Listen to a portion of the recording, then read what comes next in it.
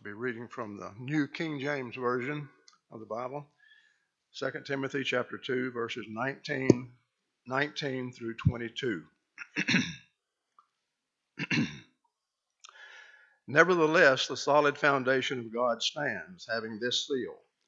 The Lord knows those who are his, and let everyone who names the name of Christ depart from iniquity. But in a great house there are not only vessels of gold and silver, but also of wood and clay, some for honor and some for dishonor.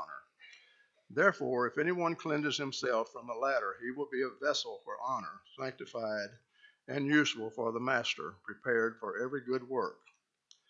Flee also youthful lust, but pursue righteousness, faith, love, peace with those who call on the Lord out of a pure heart.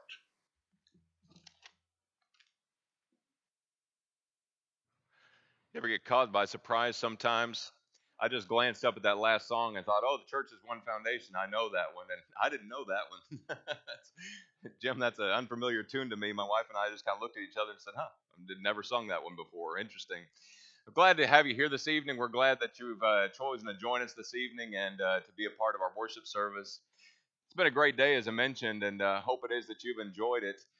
Gonna hopefully keep this lesson brief just for a little bit and give you some things to think about as we close the day out. Ever since the very beginning, when mankind has discovered the fact that he could fashion materials to float on water and to then use those materials to travel from one place to the next, men have tried to make their ships seaworthy. And in fact, they've tried to make them so seaworthy that they have, well, at one time, they thought that they had made an unsinkable ship. It's kind of interesting to me that the first time that they call a ship, it's absolutely unsinkable. There's nothing that they could sink it. It's almost like something was there to say, oh, yeah, you really think that? And then next thing you know, it's on the bottom of the Atlantic. The Titanic is probably the most obvious example of that, that not all ships, well, are unsinkable. The sermon this evening, 3 great ships on which Christians travel.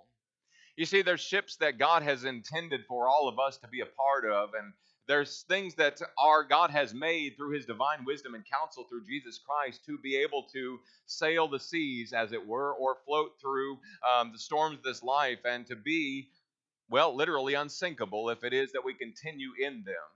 And as we as Christians traverse the oceans of this life, as Carrie prayed just a little while ago, and we realize that we're in a hostile world, a world that's growing increasingly more hostile to Christians, what is it that's going to keep us afloat?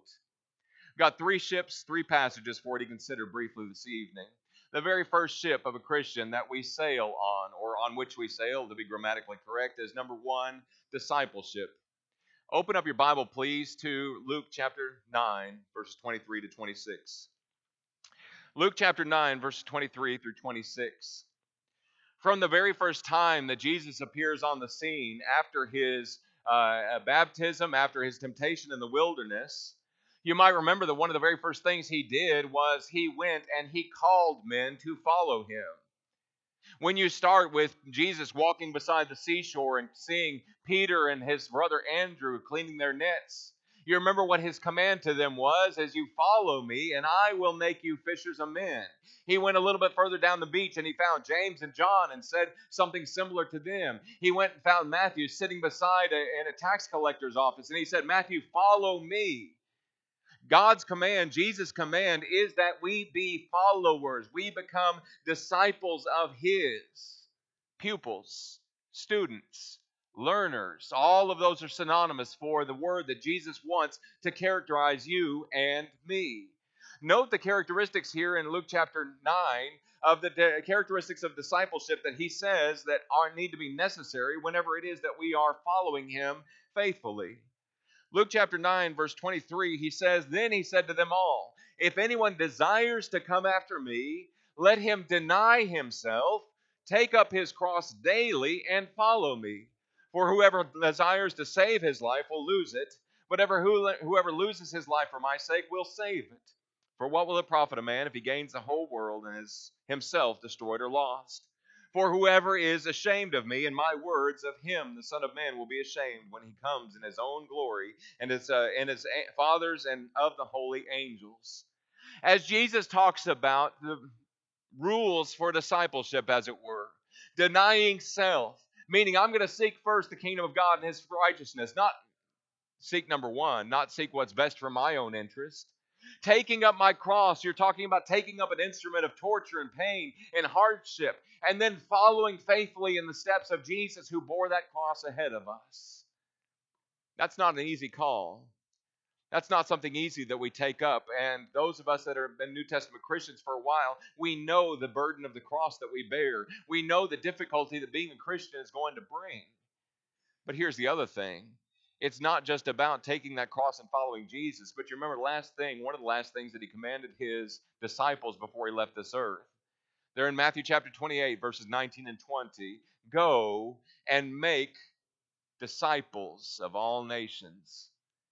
We have not only the obligation to grow in our relationship to Jesus every day, but we also have the obligation to go and share the news about Jesus every day, to make a difference in the lives of those people that we contact on a daily basis, whether that be our friends, whether that be our family members, whether that be our coworkers, whether that be the acquaintances that we have, whether that be the people that we meet time and time again as we go in the same bank and talk to the same teller week after week or year after year. We have a responsibility to make disciples, to say you need to be a pupil, a student, a follower of Jesus. Because as we mentioned this morning, He is indispensable. Word number 2. The second ship that Christians sail on, or on which Christians sail, is the ship of fellowship. Fellowship. The passage that's up here is a good one, but we're going to go to Acts chapter 2. Acts chapter 2 is the second passage I'd like for you to turn to in your Bible. It is on the day that the church began. It is on the day that after Peter preached that great sermon that we have recorded there in Acts chapter 2, all about Jesus is the Christ, how God had it in His mind what exactly He was going to do with Jesus, and those men who took those lawless hands and had Him nailed to the cross, those men now had an opportunity to have forgiveness of the sins that they committed. They now have the opportunity for reconciliation with God the Father, 2 Corinthians chapter 5. But note, as that initial 3,000 people, about thereof, initially obeyed the gospel, what it says about these Christians. Take a look at verse 42 through 47 of Acts chapter 2. The Bible says that after they were converted, they continued steadfastly in the apostles' doctrine and in fellowship, in the breaking of bread and in prayers. Then great fear came upon every soul, and many wonders and signs were done through the apostles. Now all who believed worked together and had all things in common, and sold their possessions and goods and divided them among all, and as anyone had need. And so continuing daily with one accord in the temple and breaking bread from house to house, they ate their food with gladness and simplicity of heart, praising God and having favor with all the people. And the Lord added to the church daily those who were being saved. I don't think you find a better picture of what true fellowship is than what you find right here at the conclusion of Acts chapter 2. And if the curtain was to close and we weren't to be told anything else, you've got pretty much a happy ending. Except for the fact that that togetherness that's going to be part and characterize these people of the way, as it was so often called, was going to become more and more necessary, especially as persecutions and difficulties began to be ramping up. In fact, folks, you look at through the book, New Testament book of history, that is the book of Acts, and just about every time that you see Christians, whenever there's a crisis moment, you know what they're doing? They're together. They're talking about it. They're praying about it. They're fasting about it. They're trying to come up with an understanding and find out what the will of the Lord is in each one of those circumstances. Togetherness. See, the word fellowship is misused sometimes. We just term a fellowship meal and we talk about a potluck where we get together and we can sit down and we socialize with the same people that we sit at that same table every single time. And we talk about the weather and we talk about the Texans, we talk about the Astros, we talk about all those things. But brothers and sisters, true fellowship is much more than that. It's about rejoicing and sharing in the fact that we're all a part of the same family. It's about talking about the work of that family in a positive way. Can you imagine these Christians here? And I wonder what these daily interactions were like.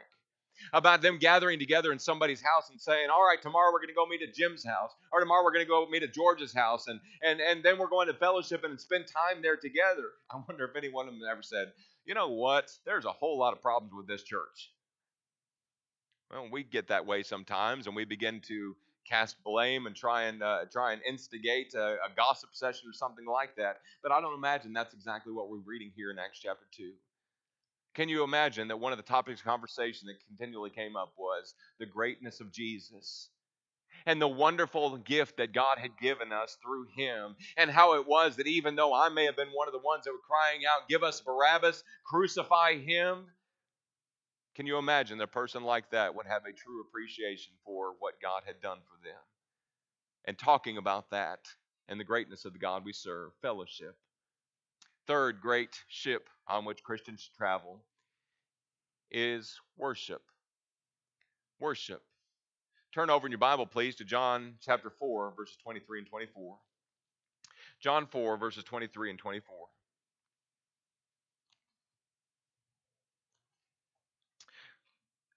Doug Thompson read from this passage this morning in preparing our minds for worship. And as we understand the context that he's sitting there beside the well and visiting with the woman at the well who was a Samaritan who thought it extremely inappropriate that a Jew was visiting with her. And as they go through the motions and Jesus turns the conversation, she tries to turn it back away from the fact that she's had 5 husbands. The man she was living with wasn't her husband. And she begins to ask questions about worship. And she said, now wait a minute. Our fathers told us that here in this place, Mount Gerizim, was maybe the place that our ancestors worshipped. Is this right? You Jews say down there at Jerusalem is a place that you ought to worship. And Jesus corrects her thinking. In verses 23 and 24, he says, woman, I tell you the truth. The hour is now coming, and now is, when the true worshipers will worship the Father in spirit and in truth, for the Father is seeking such to worship him. God is spirit, and those who worship him must worship him in spirit and in truth. Jesus says there's coming a time, and it's this time, when it is that it's not going to matter the place where it is that you gather for worship. It's not going to matter because God is looking for those people that are sincere in what they're doing. It's not going to be Mount Gerizim. It's not going to be Jerusalem, but it's going to be where his people are. That they can lift up the praises of God, where they can join together in song, and they can join together in prayers, and they can spend time drawing near to God in this very special sense. And brothers and sisters, don't we need this in our life? True biblical worship is refreshing. It's a wonderful experience because we gather together with the greatest people in the world, as we mentioned this morning, and we spend time with them, lifting up the common hope that we have.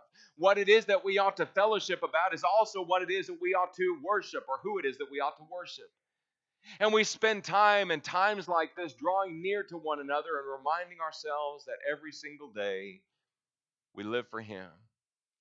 And we live for the hope that he's given us. But we gather together and worship in a special time like this to be able to say, thank you. Be able to say, I adore you. Lord, you are so much more precious than silver.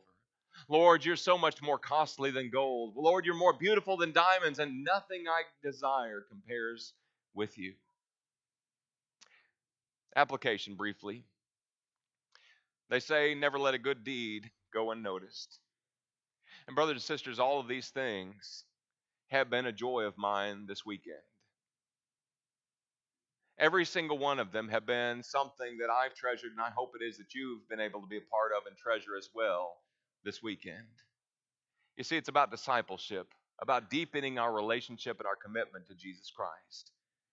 And when we disciple, when it is that we're committed followers, it is that we're also wanting to go out and make disciples. There were a group of 50 to 60 of us that gathered yesterday morning and had an opportunity to go out and reach the community around us.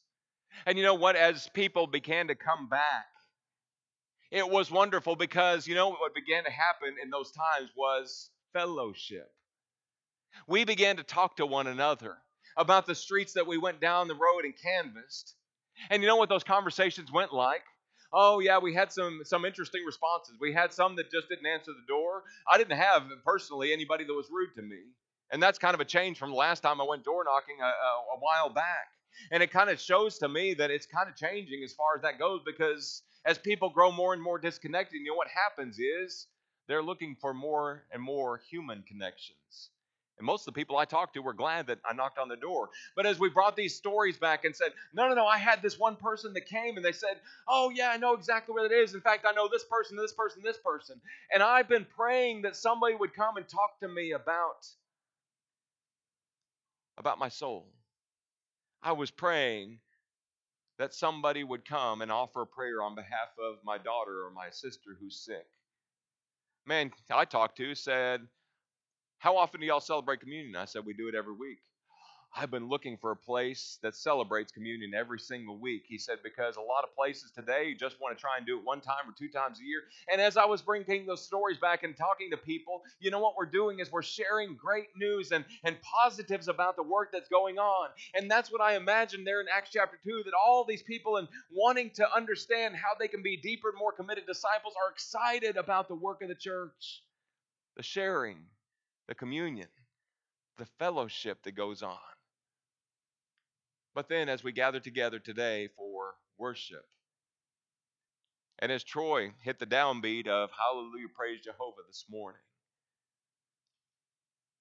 many of y'all smiling because you knew just then this was going to be an uplifting and an encouraging time where it is that God's people can gather together and we can sing out his praises in the presence of people who may have never heard a cappella singing before in person.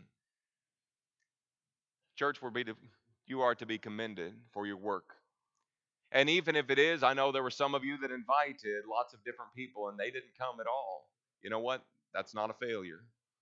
That's not a failure. You keep at it. You keep working on those people. But we have every reason to be optimistic. Church, let's never neglect our own growth in discipleship, our own communion and fellowship, and our own joy in worship. God bless you this week. Let's stand and sing our invitation song.